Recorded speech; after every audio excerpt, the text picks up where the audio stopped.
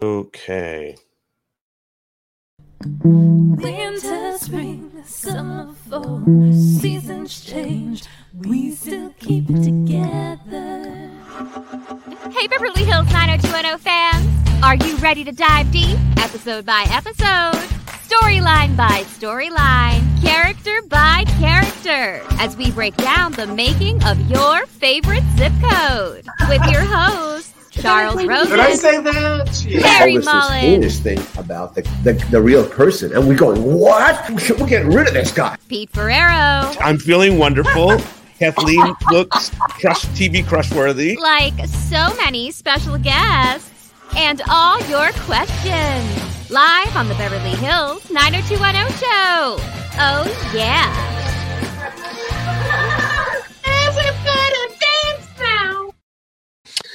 Well, here we are on the Beverly Hills 90210 show. It's me and one of the other survivors of the last couple of years, Larry Mullen. Chuck and I were last week when we were joking about we're still here, we're still doing it, we're still sharing these awesome stories. You were on the East Coast, though. Wow. Yes, I am on the East Coast. How was your trip? We always love hearing about your trip to the East. Oh, well, the trip is, it's arduous. It's a red-eye flight to Boston from L.A., and then we did have a car pick us up and take us to Portsmouth, Rhode Island, on the island of Aquidneck, where I had shipped a car for the summer. A friend of mine has a farm there, so I picked that up, and then the next day we kind of we know we're going to be going to a ferry, and you never want to have an empty car going across on a ferry because it's so expensive. So we loaded up with, like 15 like Bounty towels and toilet paper and everything on this island that we live on. Martha's Vineyard is so expensive. And then we finally got over. So, it took about 28 hours to get here. But it's always good. It's always adventurous. And I do know that one thing people really like to hear about is you starting your car. And yeah, I have to say, I have a car here. I leave it in August and I come back in late April. And in between, I take off the negative cable of the battery. Just take it off. I just unscrew it, put it aside. I come back 6 months later. I put the negative cable back. I turn the key. It starts right up. Oh, it's amazing. It's amazing. It's a miracle. Yeah. So all is good. Now we're looking at the episode Fortunate Son today. Yes. And it's interesting because there's so many different things happening. We have Brandon returning to gambling. We have this woman who, and once we get our buddy Sherry Weiss on, she'll say exactly the woman's name. But we have this woman who Steve is working for. And you said this scenario happened to you, so I'm excited to hear about that. Yeah. Well, I mean, the whole thing, we should just set up. This was an episode that aired December 13th. So it was after Sweeps episodes. So we've already had, and also after the departure of Dylan McKay. Also, this is post. So, and this is an episode almost like there's a lot of standalone elements in this episode because we really weren't gearing up the next big thing, which is going to be Kelly's cocaine addiction for another episode or two till the Christmas show, I think. But the other thing is, this is an episode directed. I want to give the credits here, James Fargo. And if you look at the writer credits on it, it's massive. We never have credits like this, but it's like Larry. Everybody that was with the staff has got a writing credit. It's like Lana Freeman, Freestead Melman, Welpley, Eisendrath, and then Jessica Stephen I's story. So. Yeah, so this was an episode. What happened? We're not used to seeing this. Jessica, Steve, and I had the story, had a story, and then we farmed it out to one of our freelancers, Lana Melman, who had done great work for us and probably did good work in us. But the stories were changing so quickly. By the time she handed the script in, it didn't apply anymore. Parts of the ones did, but we had to adjust because we knew we had changed. It's a fluid thing. That's what was so difficult about telling 32 hours a season was. You had to keep the circle small so everyone knew what was going on. Information was really key. And so we always had small staffs. And so that information obviously didn't get out to Lana. And now we've got pre-production starting and we're probably in double ups, maybe the last double ups before Christmas. So it's really imperative that we get pages in. And I think we just put everyone in. We locked the door and we wrote the script and handed it in. And I never wanted to see it again, frankly, until 23 years later. I saw it this week and it was terrific. I had no idea because I just remember how painful it was and how ornery everyone was and cranky. And you got to keep going. You got to finish these things, and you got to deliver pages so people can board the stuff and do what has to be done in the double up situation. And it was a real pleasure to watch it. Let me bring in our buddy Sherry Weiss here. Okay, it's been a minute since she's been with us. Professor Sherry Weiss. That's right. Of teen dramaology. She's very esteemed, probably the most knowledgeable person in the field, arguably. So good to see you, Sherry. Very kind of you to say. It's true. It's easy. It's been a minute. We're seeing your shining face. You look great. You're still in Wilmington? Thank you. Yes, I am. Yeah. Good. Well, I hope you run into my friend Sydney Penny. One of these days. Go to Jester's Cafe. Yeah, Jester's Cafe. Yeah, well, now you just revealed all that, so now anyone who wants to meet Sydney Penny will know where to go. Exactly. Sydney, her and her husband Rob, they run that cafe, and I love that cafe. Oh, amazing! You need to come down and visit us. Yeah, I mean, it's all, we love doing our road trips. It's just a question of having the time, but maybe, can't count it out. We haven't made plans yet to go back.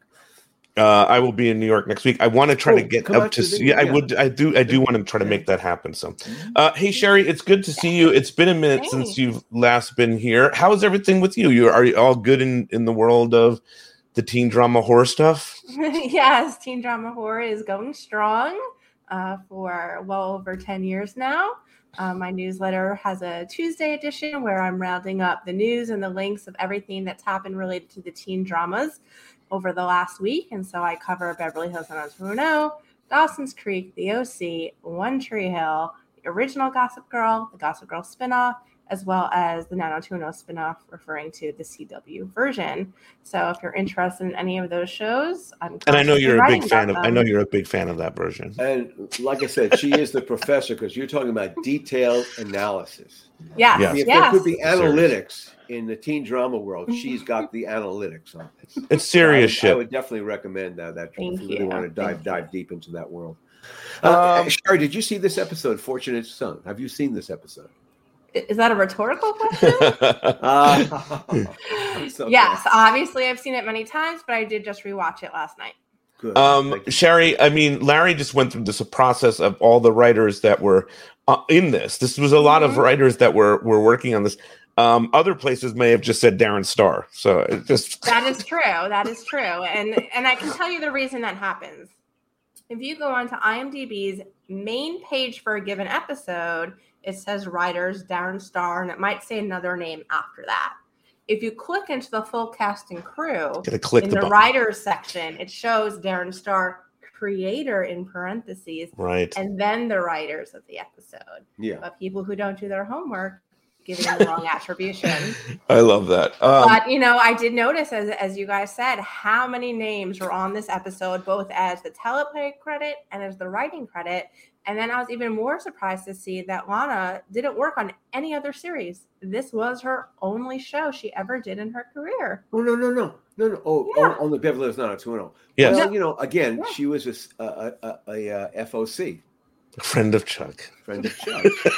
Yes. Jeff Melman, her husband, is a very esteemed director in Hollywood and directed. Amazing. He directed some episodes of us. He's also a fine polo player. But, like I said, I say no more. She was FOC, and so she did write on episodes. But yes. We got to get Jeff. Jeff Melman directed some really incredible 90210 episodes. So, Jeff, if Jeff you're somehow listening to this, come to the dark side. All these people have to come to the dark side, which is the Beverly Hills 90210 show.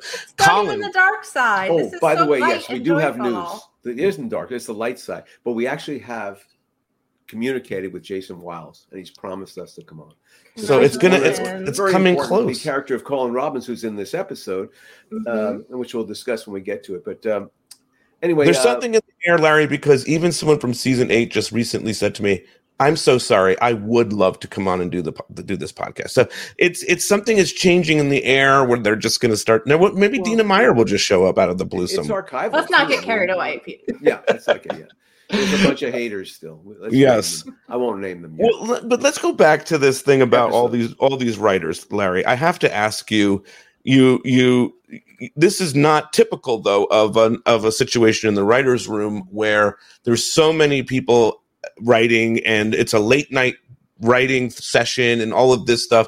what's going on? I mean, what was the main story that was creating so much trouble in the ones that we saw in this episode? It wasn't the main story. It wasn't the story. We're going to see Drancy in a second, who plays Isaiah. That story was a standalone. It was the other ones which had to be adapted because we had changed different things. And I think I literally don't think we even had the Brandon story at that point, the Brandon Nat story. I think we had just, we had just taken our eye off the ball maybe. And so there were some other things that just had to be done. I don't think there's another 90210 episode that has this kind of a conglomeration of writing credits. But I mean, sometimes it happens in comedies all the time because it's more of a table writing situation. Sure. For drama, it's very rare, and also rare for the Writers Guild of America West to grant us permission to do that, because sometimes they'll just say, no, that's too many writers, you can't have it. But in this circumstance, we must have asked for it, and we won the appeal or whatever. So everyone kind of got covered for their hard work, and we needed everybody. Clearly, yes. I mean, one of the things that you guys do in this is, we're just talking about the Brandon thing. You throw back to Brandon's gambling stuff. But this is great the way this is done, because he's, you change the Peach Pit After Dark into this casino for charity. It's a charitable. We have one event which then all the other stories come off of. It's in a way, even though it was created such a hodgepodge, it actually shows the goodness of what we could do. You take one event and have all the stories come off it. So we had, the sororities doing a charity, and so everyone's showing up there. So now there's going to be casino night. So then that leads to Brandon's gambling addiction, and Donna's got to be late, and then you have the bidding for the sitting for a portrait of Colin Robbins, he's going to paint your portrait between Valerie and Kelly Taylor. Is a wonderful bit there, and we play that through, I think. So it becomes a major story point for us. Again, we laid some seeds there which are going to be helpful later when you're really trying to find story for you when you're doing 32 hours a year. When you're doing the Brandon stuff, there comes the conversation, I'm sure, of, well, we have to show Duke. We need people to know what we're even talking about. So now we have to go back to Duke's Duke, bad boy, and we have to get clearance from Duke that this is okay, right? Isn't that how that works? No, he just gets paid. He doesn't get. We don't have to ask permission. There's a credit for him in the opening credits. Yeah, he gets. Guest Within his starring thing, he Billy gets. Vera. Maybe they did have to ask, and he said we wanted a credit, so there's a credit up front for him for Billy Vera, and he gets a clip, what we call a clip fee, which we all love. Well, I'm sure he loved it, because out of something he did all these years ago, he's just coming back. It's always a gift. The scholarship. But it's great stuff, and we get to see Nat in this familiar, this fatherly sort of role, because we don't have parents on the show anymore at this point, right? No, in fact, we keep them alive here by saying they're not coming back from Christmas, and then the unreliable narrators that we are, we bring Sydney back. I think this season, does she come back? Yeah, the very next episode, Angels We've Heard on High. Yeah, so that's kind of what we would always do. It's we love the unreliable narrator. Sherry, what do you think of going back to Brandon's gambling addiction? I think Jason's really even almost better at being addicted to gambling in this episode than he is in the one from season 3. What do you think of it? Well, of course, he's had several more years of acting experience. He's started directing by this point, so he's just in a different place in his career. I love storylines that call back to years prior. I thought it was a great use of a flashback. My gripe would be that there's a continuity error. In the episode, it said more than once that he was betting on football when the actual season 3 storyline was revolved around betting on basketball. But all these writers in the room. Wow, Larry, all these writers in the room. I relied on Steve and Jessica for that knowledge, and they did not deliver. 7 writers got credited on this. Only you were able to Google back in 1995. You all missed it. Arduous process to research in those days. I know. You all missed it. We should have had some lowly intern rewatch the episode for you, but no. So there's that. I think it's interesting. Yeah, that makes me even clearer that it was a late pick for that episode. Yeah, and then we kind of just realized we could have Nat and stuff. So I don't think I think we're not ready for that one. It's rare that we see Brandon being an asshole, and Jason does it really well. It's rare that we see Brandon and Nat having an adversarial relationship or moments. I think you could have revisited it if you wanted to, because in that final scene between Susan and Brandon, and I have to say, I love Susan's dorm room. I wish mine was that big. But, they say, she's going to help him through this with his addiction, and then it doesn't come back. ironically, the addiction we ended up seeing explored during the season is Kelly's addiction. That coming right up. Yeah. That's interesting. God, we should have had you on staff, I think, just to help us. It's not just at least, just her and Darren Martin, just at least to remember. But in season 3, it was actually basketball, right? You know, we worried about this is bothering you. I'm pretty certain that somehow that whole Brandon storyline came late. It's like, oh my God, we could do this thing because we needed pages. We were short. I think we must have had to cut something right away. There was another storyline there we cut. That's I wonder what that would be. Is. Yeah. Well, I mean, but he's great at this, and he gets into it with Nat, and I love seeing him. I love seeing Brandon have a problem. You know what I mean? Like, I love to see it being his own problem. And we just were watching it. He was snippy with Susan Keats. It's it's really under his skin, and it's how it really is sometimes when you have a compulsion like that. And then the director James Fargo did a really good job. You said you knew James Fargo. I know because we both work with the same orangutans. He did Every Which Way But Loose. Sorry? What? Yeah, I had a career punching up an orangutan act. Bobby Veracini's orangutans, which were Vegas headliners. I would go a couple of times a year and punch up their act. But they also starred in Every Which Way But Loose and Any Which Way You Can. That was Poppy, one of my stars that I would write for. Each monkey had a different bit. Okay, some would go like this, some could goose shoes. It was interesting. They were lifelong friends. All right, I'm gonna hit a check real out quick. Monkey Mansion. Check out Monkey Mansion on YouTube. Okay, Monkey Mansion on YouTube. Yeah. I'm gonna hit an Vegas show at the Stardust and then.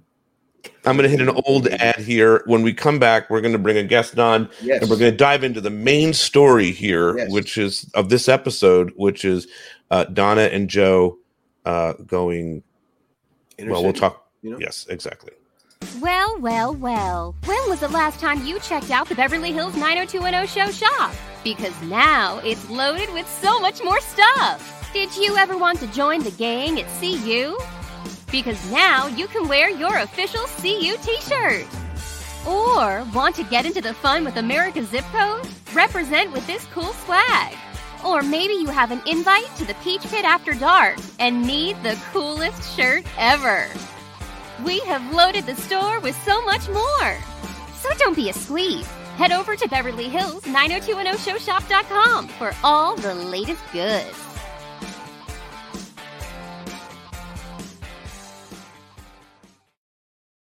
It is definitely time for some new merch in there. I'm wearing today. Hey, Drancy, I'm wearing today this old CU shirt. I don't know. I've got the high school version. Nice. Yeah, I've got my Roy Randolph Royal School of Acting. And I've got the Top Ramen shirt on. Everybody loves ramen. I do, Raymond, very much. All right, so good, man. Joining us here is Isaiah from the episode, Drancy Jackson. How are you, man? It's good to see you. How has it been? I'm fine, man. I'm fine. Thanks for having me on the show. First off, I really appreciate it. It's been over 23 years, so it's been a long time. Yeah. But it's been amazing. I kind of remember it like it was yesterday. The experience was amazing. Everything, the love I felt from everybody on the cast and on the set was amazing. We have a couple of stories that happened. Aaron Spelling was amazing. The whole, just the whole experience of being on Beverly Hills 90210 was amazing. Did you have to go through a audition process? Would you have? What was that like for you? Walk me. Well, how old were you at the time? I was 16 or 17. Okay. And now you were playing younger. Playing 11 years old. Really, really young. Yeah, I did that too, so I totally appreciate that. Well, look at Andrea Zuckerman. She was playing younger. That's pretty good, though. She was 17 and playing 11. Yeah, baby. Yeah, that's crazy. So, I'm 40. So, so when I auditioned for it, we went to Aaron Spelling's office, and what stood out to me, I don't know if you remember, because you have to remember I think it was a 24 karat pinball machine. Do you remember that pinball machine in his office? With all those hits on it. Yeah, I'm sure I was in the room when you read. Yeah. Yes, that stood out, the carpet. But yeah, I auditioned in front of Aaron Spelling, got the role. Like I said, everybody was great, man. Tori was great. Everybody at work was great. Brian Austin Green was great. I remember playing with him. We were playing a drifter game because all the power on the side of our dressing rooms were out. So Luke Perry's power was out. I think Teeth Amber Thesis' power was out.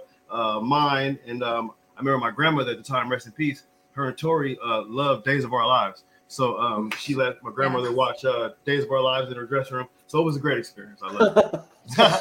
Yes. Oh, so your grandmother was the one who took you down there. She was. Yes. That's I still great. was a minor. Yeah. So you're doing this show. You're showing up to 90210. I mean, were you aware of it? Like, were you aware of what 90210 was? Like that? Yeah. And I didn't watch it all the time, but yeah, of course I was aware of it. It was a pretty popular TV series. But yes, I was pretty aware of it. And when I got the part, and I was actually given the opportunity to be on the show, mix that around. When I was given the opportunity to be on the show, and I got the part, I was amazed. I was amazing because I actually am familiar with the show. You knew who everybody was, and where was and you said everybody was pretty welcoming right from the start. From the start, we had no issues. I was the only kid on the set that day, I think. And what was the first scene you did? What was the first scene you shot there? Do you remember? Was it the store? I think it was the liquor store. I think the first thing we did, we filmed on location, and I think we were in the liquor store. Yeah. Your real life age is really interesting because if you were 16, 17 when you appeared, that's the same age that Tori and Brian were when the show started.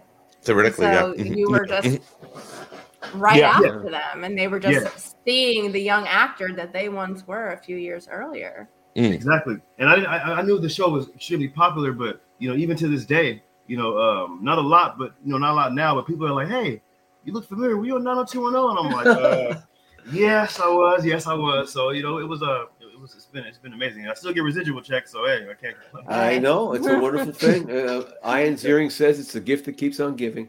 Yes. Larry, what about putting this particular story together? Why don't you talk to us a little bit about it? It was coming out of the Donna Martin's relationship with the other woman on the court. And there was one of the courting, the Rose. The character name, the actress name, Tembi Locke, was a wonderful. The character is Lisa.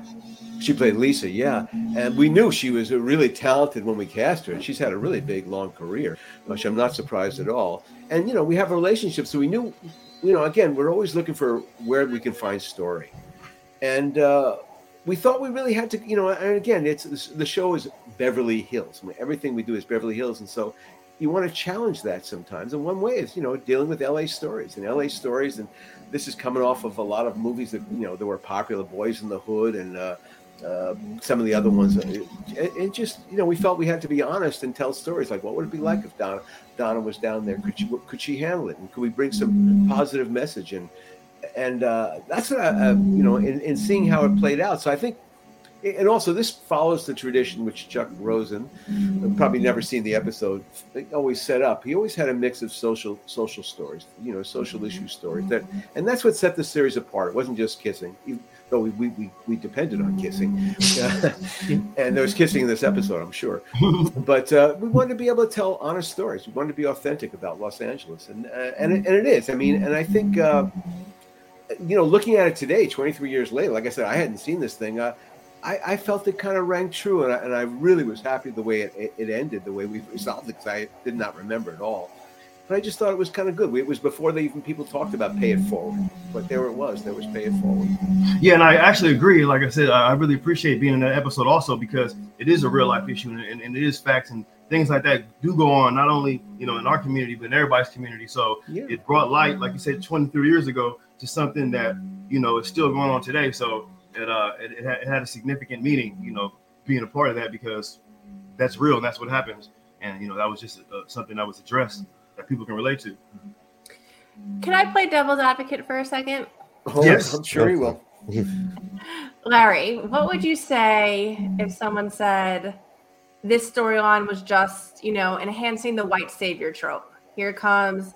Well, but these are our lead characters, I would say. But like I said, I thought it was interesting, especially there was a scene that was in the parking lot of the Peach Pit where they're coming back after the experience with Isaiah and his family, and they're going, "Oh, look, BMW, yes. BMW," and just realize we haven't really.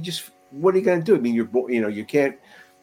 I don't know. I just thought that was honest of it, and I thought all we can hope is for kindness from people and people to understand people and walk a second in their shoes. And I kind of thought we did that. Yes, you're absolutely right. It's the white savior, that thing. But anything can be criticized. But we try. Again, we put ourselves out there, and I think that the heart's in the right place in the story. And I basically, because I think Drancy did a wonderful job, as I say, playing this kid who's basically a 11-year-old kid who's father to these kids, and he was so mature and so impressive that anyone in that situation would want to help him. But the original moment of it, where he's shoplifting because he wants to have a birthday present for his brother, and he doesn't want to pay the $5, and Donna, covers for him. That's a cool moment, and then Donna walking through the neighborhood and the local gangsters giving them some grief there, and him bailing her out. I just thought, I don't know. I was very happy with the way it went, and life should be like that we can build bonds that way through helping each other. Exactly. So I remember that day too. We had the hood. Yeah. I was like, we had the local. Where you guys been at? And they were like, oh yeah. So yeah, it was very sweet because you just jumped right in the moment, and I was proud of our show for it because look, we could not deny it. I mean, if anything, we were a white show.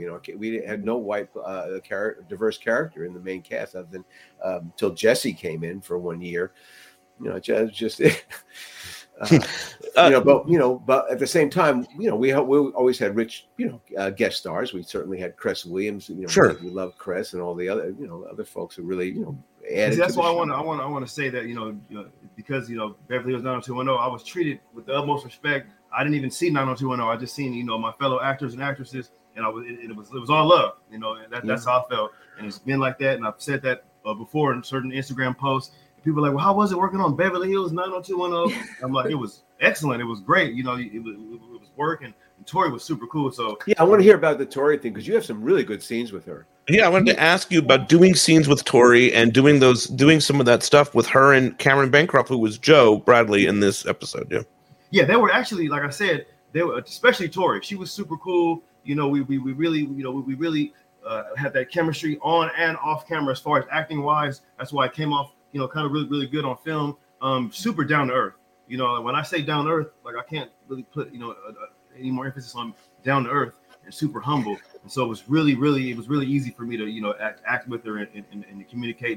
And it's just easy to get through it because of the type of, woman and type of actress and the type of person she is. And like I said, everybody, not only Tori, but everybody was so welcoming. And we were in the hood too. And like I said, it was just, you couldn't even tell. Everything was good. And I would never ever forget that experience ever. Where was the locations for some of this? Do you know, Sherry? I don't know, but there was a lot of B-roll, that was used to set the scene. And as they were driving Joe and Donna in the car, you have the vantage point of Donna looking out the car window and what she sees. And it's going to give you an impression of the neighborhood. We tried to tell that story. And the contrast with the... And I forgot where we filmed the last scene where I guess my mom, the woman who played my mom, we came and it was a big hug and it was a big, thank you. I think I'm not sure if it was at a daycare, but I forgot. But I remember that too. Yeah. Oh yeah, you would have had to go to school. You would be going to school a couple hours a day. Yeah, because we had the on-set teacher. Yeah, and I guess the whole gist of the episode was about a single parent, single African American mom, leaving her her son at home watching the kids while she was working. So that happens, and like I said, it happened. You were in school. Were you in school at the time of this episode airing? What were what were they saying to you after this episode of 90210 airs? I was super popular after that. Everybody was like, 90210 this. I was like, yeah, I was on 90210, and it wasn't just one or two lines. It was a lot. So you were in the main storyline of 90210. Yeah. So that was crazy. I soaked it up like a sponge. So I loved it. And I was super popular. And then after that paved the way, for me to go and do other things. Until life happened, and beautiful kids and everything. So but it was awesome. Yeah, because did you have many credits before 90210? I should have checked it. I had a couple of credits. I did a show called Mrs. Piggle Wiggle. I did a remake of a movie called Piranha. I think a Tiger Woods story. I played the Tiger Woods. That was either before or after. But I had a couple of credits. I was still about 3-4 years into acting. But I started off running. Thank God. So I had a couple of things before then. No, that's good. And after. So. And so what's going on with you today, man? What are you doing today?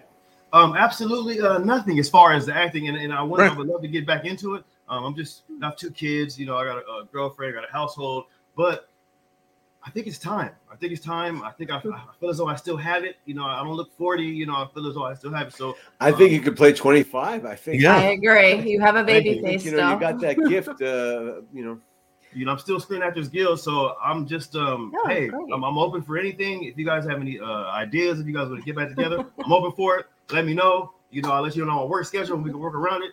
So Larry, just write him a script. There you go. You know, I've been out of the business since 2007. You know that. But You never know, man. This could lead to something really great. My health is good. yeah, looking At good. least my stress level is very good. All right, we're going to say goodbye to Drancy, and then we're going to come back and talk about some of this other stuff that's going on in this episode. Thanks for being here, man. It was good to see you, bud. With us. Thank you guys for having me. I appreciate it. And also, again, you did such a fabulous job in that show. It's such a revelation seeing it and just seeing Donna Martin in this tough storyline, which I thought, you know, Tori really acted beautifully. I thought, you know, and again, really satisfying at the end.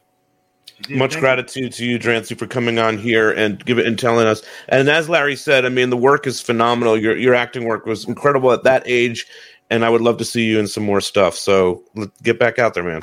Okay, thank you. Thank you for having All me. right, good seeing you, man. Bye.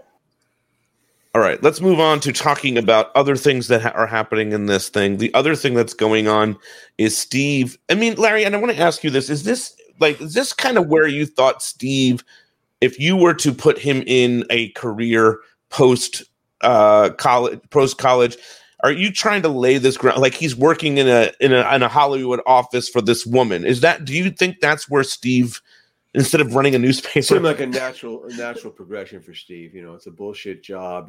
You basically earn 10% of other people. Basically, you know, you do nothing yourself, but you get 10% of a lot of people. Right. Yeah, no, it seemed really real. There's something funny. I'm watching it.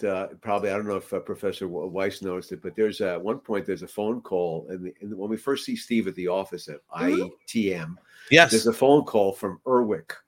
Yes, Jonathan Of course, Erwick was our executive at Fox at the time, so that's kind of a little throw out to him. You know, I was going to ask you about that. He's the head of Hulu now, I think. Well, what I liked about, you know, the storyline was that it peeked behind the showbiz curtain of what, you know, we as everyday people normally don't get to see. Now, you know, Steve picked up that copy of Variety, which is another meta moment, because if there was news about Beverly Hills 90210, you're going to read it in Variety, and here we are. Exactly, featuring... daily Variety was so important to Yes. us. Yeah, This is before the internet. in a show where the stories had so many writers. How does this one come to the table? Do you have any thought on that? Probably neither one of us just wrote it himself. I might have just written the thing. You know, again, it's like 4-beat story. It's a 4-beat story. Again, we need this Steve story. It's a 4-beat story. He's got to get a job, you know. And again, it does give a peek behind the curtain a little bit, because there's a meanness to the business, and but there's an honesty to it too. I mean, I actually quite like this story in a way, you know. It's set up well. Hey, read all my mail. Steve reads the mail. The girl's getting fired. He knows she's getting fired, and she's devastated. And she does what people do, you know, when they're fired. You just try to find someone to help you find a way back in. Mm-hmm. And Steve tries, and you know, and basically the guy says to the girl, "It's great." Though, and we have a little #MeToo moment where, you know, the guy says, you sleeping with the girl, Steve? Like, he can't understand why Steve, the top agent, he's going to bat for her. Yeah. He's helping her. She wants to know if Steve's sleeping with her. And Steve goes, no. He said, well, me neither. Maybe that would have helped, which is pretty rough. But then in the next episode, we find out that he does have a mistress. Oh, That's the guy? the story. Yeah, and the next. Oh, you're right. He gives the wrong Christmas present. That's right. He does. Oh, yeah, that's great. Yeah, he's a kind of this is what happened. This is a reflection of the business at the time. Larry, but anyway, it's interesting. He has to find a way to fire the girl. He has to find the right words, which I think is great. I want to ask you, though, before we came on, you told me that this happened to you, and I know some of us love our wrestling when we get into a wrestling talk, but this happened to you. The very storyline happened to you almost. The firing thing is, you know, we've all been fired. It's a terrible feeling. But also, when people, you know, okay, so my wrestling story was I get recruited out of Hollywood to go to work for the WWE, to write for them. It's a big jump for me. All of a sudden, I'm going to leave television and join the circus, basically. But I'm from theater, so I thought this is going to be great. And the guy who hired me, I really like. He's another Hollywood guy, so we've all set the thing up. And so I arrive in Stamford, and I set my pencils up and get ready with all my stuff in my office, share my office with Brian Gerwitz and Lagan and all that, Michael Hayes, all the heavyweights. And I get called upstairs to the guy who hired me. He calls me and says, "Close the door." I said, "What's going on?" He says, "I was just fired." I went, "Oh God, this is not going to work out. This is terrible. This is the bad sign from the beginning." Yeah. But anyway, so this gal gets fired. Did you live in Stamford when that happened? Were you living in housing? Because we would. Don't forget, the schedule was we'd write from like Wednesday to Saturday, and then Sunday we'd fly out because Monday and Tuesday we had live shows, and then we'd fly back hopefully Tuesday night. But sometimes the fly home would be Wednesday. There'd be no day off, which I went, "What? Wow. No turnaround?" But that was. They don't do that now. No, but so I mean, and Claire gets involved only through this storyline. She has a very minimal thing that's happening. Yeah, I'm not. Yeah, the Claire thing is not great, but she has a little bit of jealousy. It doesn't show her off very well in this episode. But Steve really does. I really like what Ian did with this stuff because it's difficult to fire people and make them and not be a shithead about it. And he kind of colors it really well. Like he does, the guy challenges him. Yeah, it's up to you. If you want to survive in this business, you better learn how to fire people. And Steve does a good job with it. And Steve would have been a good agent. There's no doubt in my mind. We've talked, I asked this, but we've talked about this before of like where you saw the characters going. To that point, do you think this is where you would have, if you had stayed in season 8 after graduation, is this kind of what you would have had Steve doing, do you think? Well, I would have tried, certainly. It was something. Like it would be something showbiz related with all his connections, his mother and his father. I mean, this is what we do in Hollywood. Nepotism.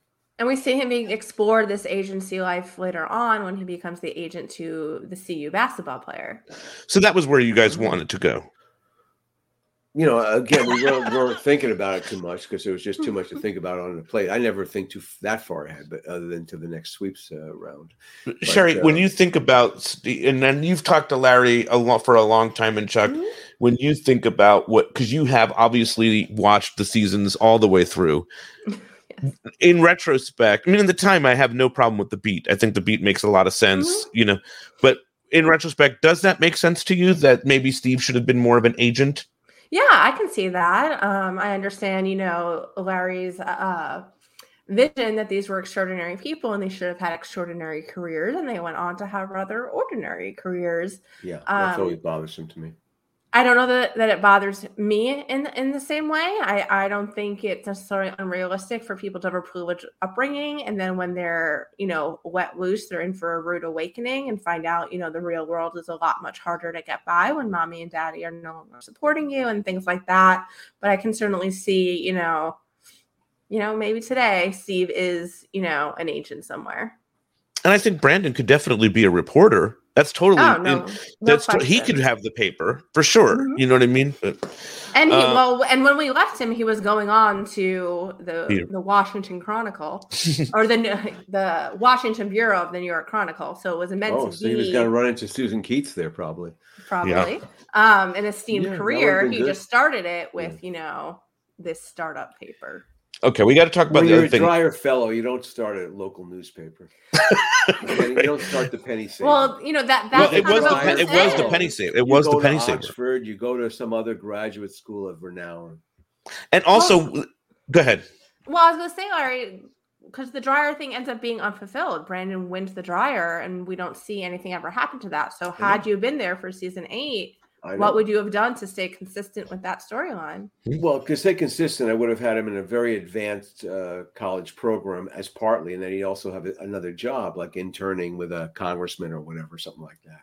I think we would have loved to have seen that, But anyway, we can go into that forever. The other thing that's happening here, which we're going to launch into, is this thing with Colin. Colin is going to be. He's being auctioned because the other part of this is that they're using this.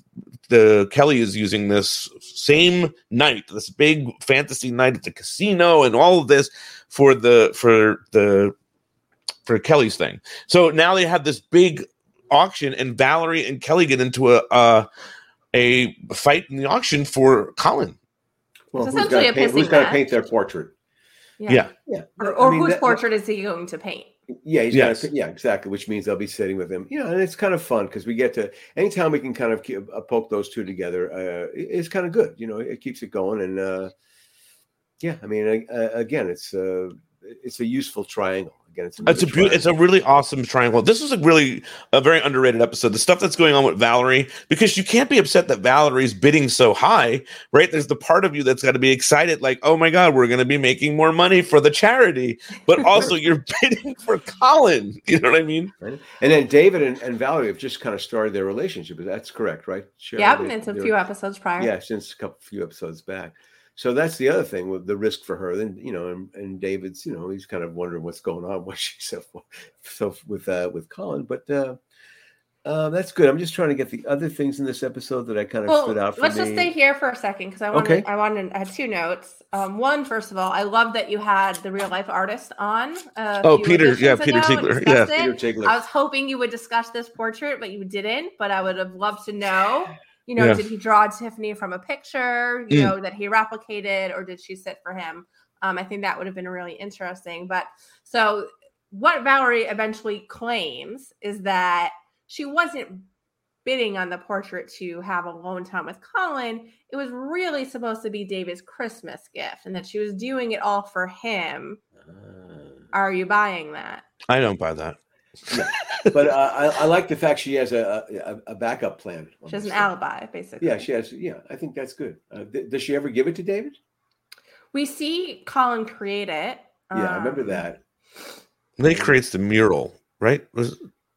No, this is not the mural. This is a portrait. Yeah. He does do the mural at some point as well. Oh, the mural, yeah, that's later. So the work leads to this this picture leads to more work, right? Right. Well, we're going to hook him on cocaine pretty quickly now. In the next episode, I think. I noticed something else that this episode came 2 weeks after the one before, which didn't usually happen, but we actually skipped a week here. Right after Sweeps November, we don't ever. How did this episode do? Do we know what the rating of this episode was? I would think that it would be just lower. Just probably wouldn't have been. The Fox guys couldn't promote someone dying or something else, and it felt like a little bit of a filler episode between Thanksgiving and Christmas. Yes. Christmas was the very next week. Just one question I forgot to ask during the Brandon discussion.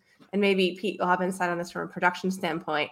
All those shots of the dice throwing, how do you ensure the dice are going to land on the numbers you need? It's a great question. Well, how many times are you throwing that? Well, I mean, you're not doing it with the main company, probably. You're probably doing that in a B-roll. Because they're insects. So they probably, it's an insert crew. Just probably having to go through it, just having to get it right. Just like when people shoot, when Chris Williams shoots baskets. And can't shoot, right? Which you told us. Continue to shoot till he, hits one. Sorry, Chris, also, come on the show. Come on the show, Chris. How incredible Susan Keats looks in this episode. I know we talk about that every once in a while. She just is so stunning in this because she's wearing that dress and she's just like she's in this casino and she tries to talk sense into Brandon, but he will just not listen. She has her hair back in those scenes, which she doesn't often do. Yeah. Right? Yeah. Larry, do you have an opinion about? Like Jason?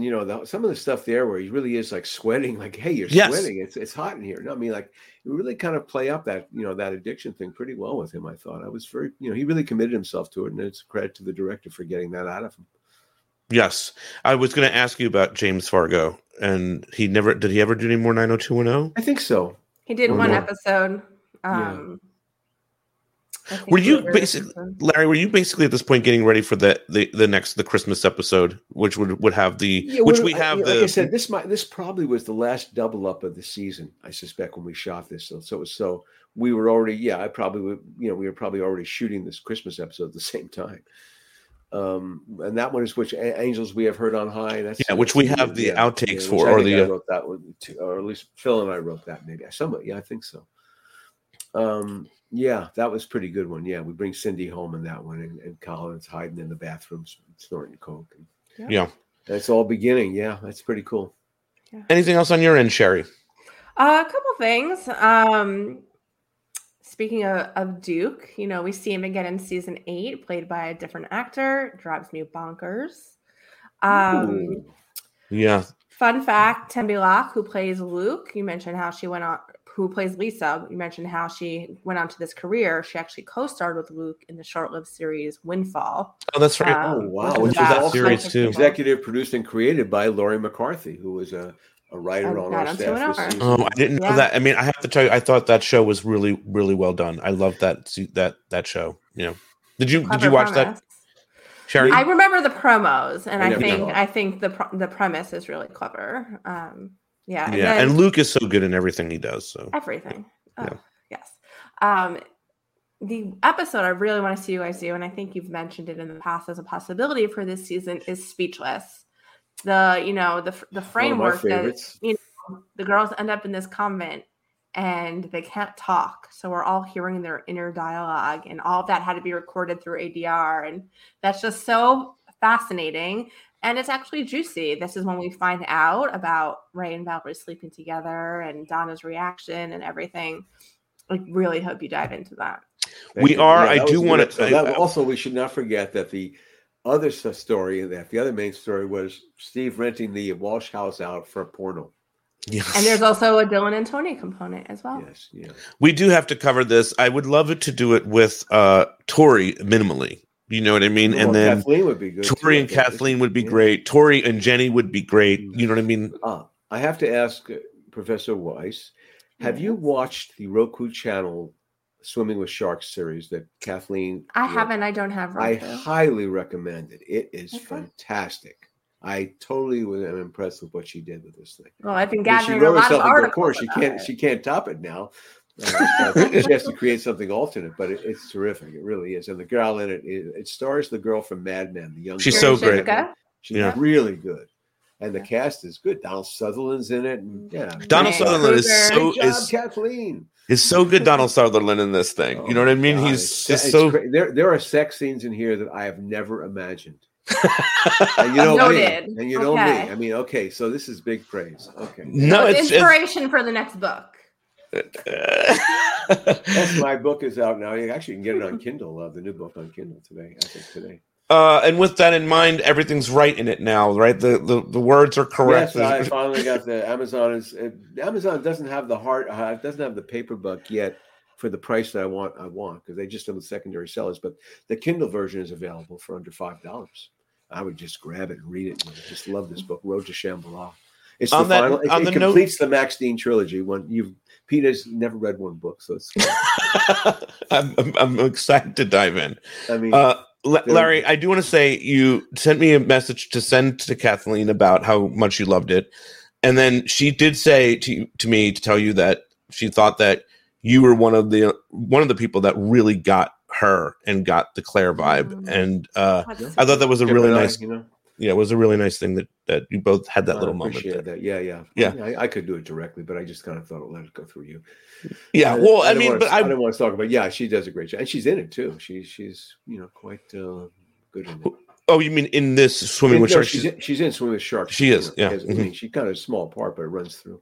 Oh, I think it's a critical part too, and but just that she has always told me that you were someone that was really always Well, getting. it. I put the handcuffs on her. and I thank you for that. So, yeah.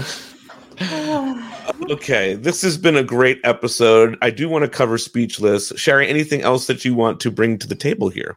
No, just thanks for having me back on. I really appreciate Great to it. hear you. No, it's great to And have thanks you. for challenging on the white savior stuff, which is we didn't even have that word then, but Right. And so thank it makes God. me curious, and we what would you didn't- do differently today, if anything? I don't know. I thought because it was even handed. I thought in a way, they both saved each other. I thought And that the it was Lisa always good character represented that point of view. She pushed back on Donna and said, Yeah. we don't need Saint Donna, Exactly. coming into this family's life. So you did represent that viewpoint. And it's amazing we had that oversight that because it wasn't particularly enlightened time particularly, where it would have stood out, obviously. But no, I thought because everyone was helping everyone there in a way, and that was good stuff. But I thought also because we used the whole idea of the court a little bit too, like people in the court, the princes help each other. She's covering for Lisa at the store, and it just seemed very organic in a certain way. and having Joe there and worrying about her. I thought we got full marks on that from a show that, again, was so hodgepodge when we put it together. Literally, it was like a jigsaw puzzle. People just, you write a couple of beats here. I'm going to meet back here in an hour. And we got to just start putting it together and just run it through. Well, to your credit, you wouldn't know that watching it. If had you not I know. seen, That's why I was amazed. I was afraid to watch it, frankly, Sherry. Because it just one that kind of, we felt got away. It just kind of fell between the two bigger, right after Sweeps. There was and again, it was double us. We probably were concentrating on the other episode. Because James Fargo was not a go-to director for us. He only did one other. So yeah. But what was the other episode? I'll tell you in 1 second, but it was this season as well. Oh, this season as well? Okay. Yeah. And I do know people love Larry when you watch. I think it was a Snow one. Like it was like All This and Married Too, maybe. Yes, it was. Yes. That is it. Yeah. Another forgettable episode. Sorry. All right, this has been great, guys. We will be back next week. I don't know with what. I have no idea. I think we had something in mind, but I totally forgot what it was. We have to get dear Jason Wallace, a date. We have to give him a couple of dates and let him pick one. But yes, we really want him on. He says he's going to go on. We wish him the best. He's a good guy. Yeah, we love Jason Wallace. Not a hater. He's not a hater, but that's how we got him. All right. So anyway, this was great. Good seeing you, Sherry. Thank you so much. Wow. Good seeing you, Sherry. Best to you. Be back next week with more Beverly Hills 90210 show. Yes. Bye-bye. Bye.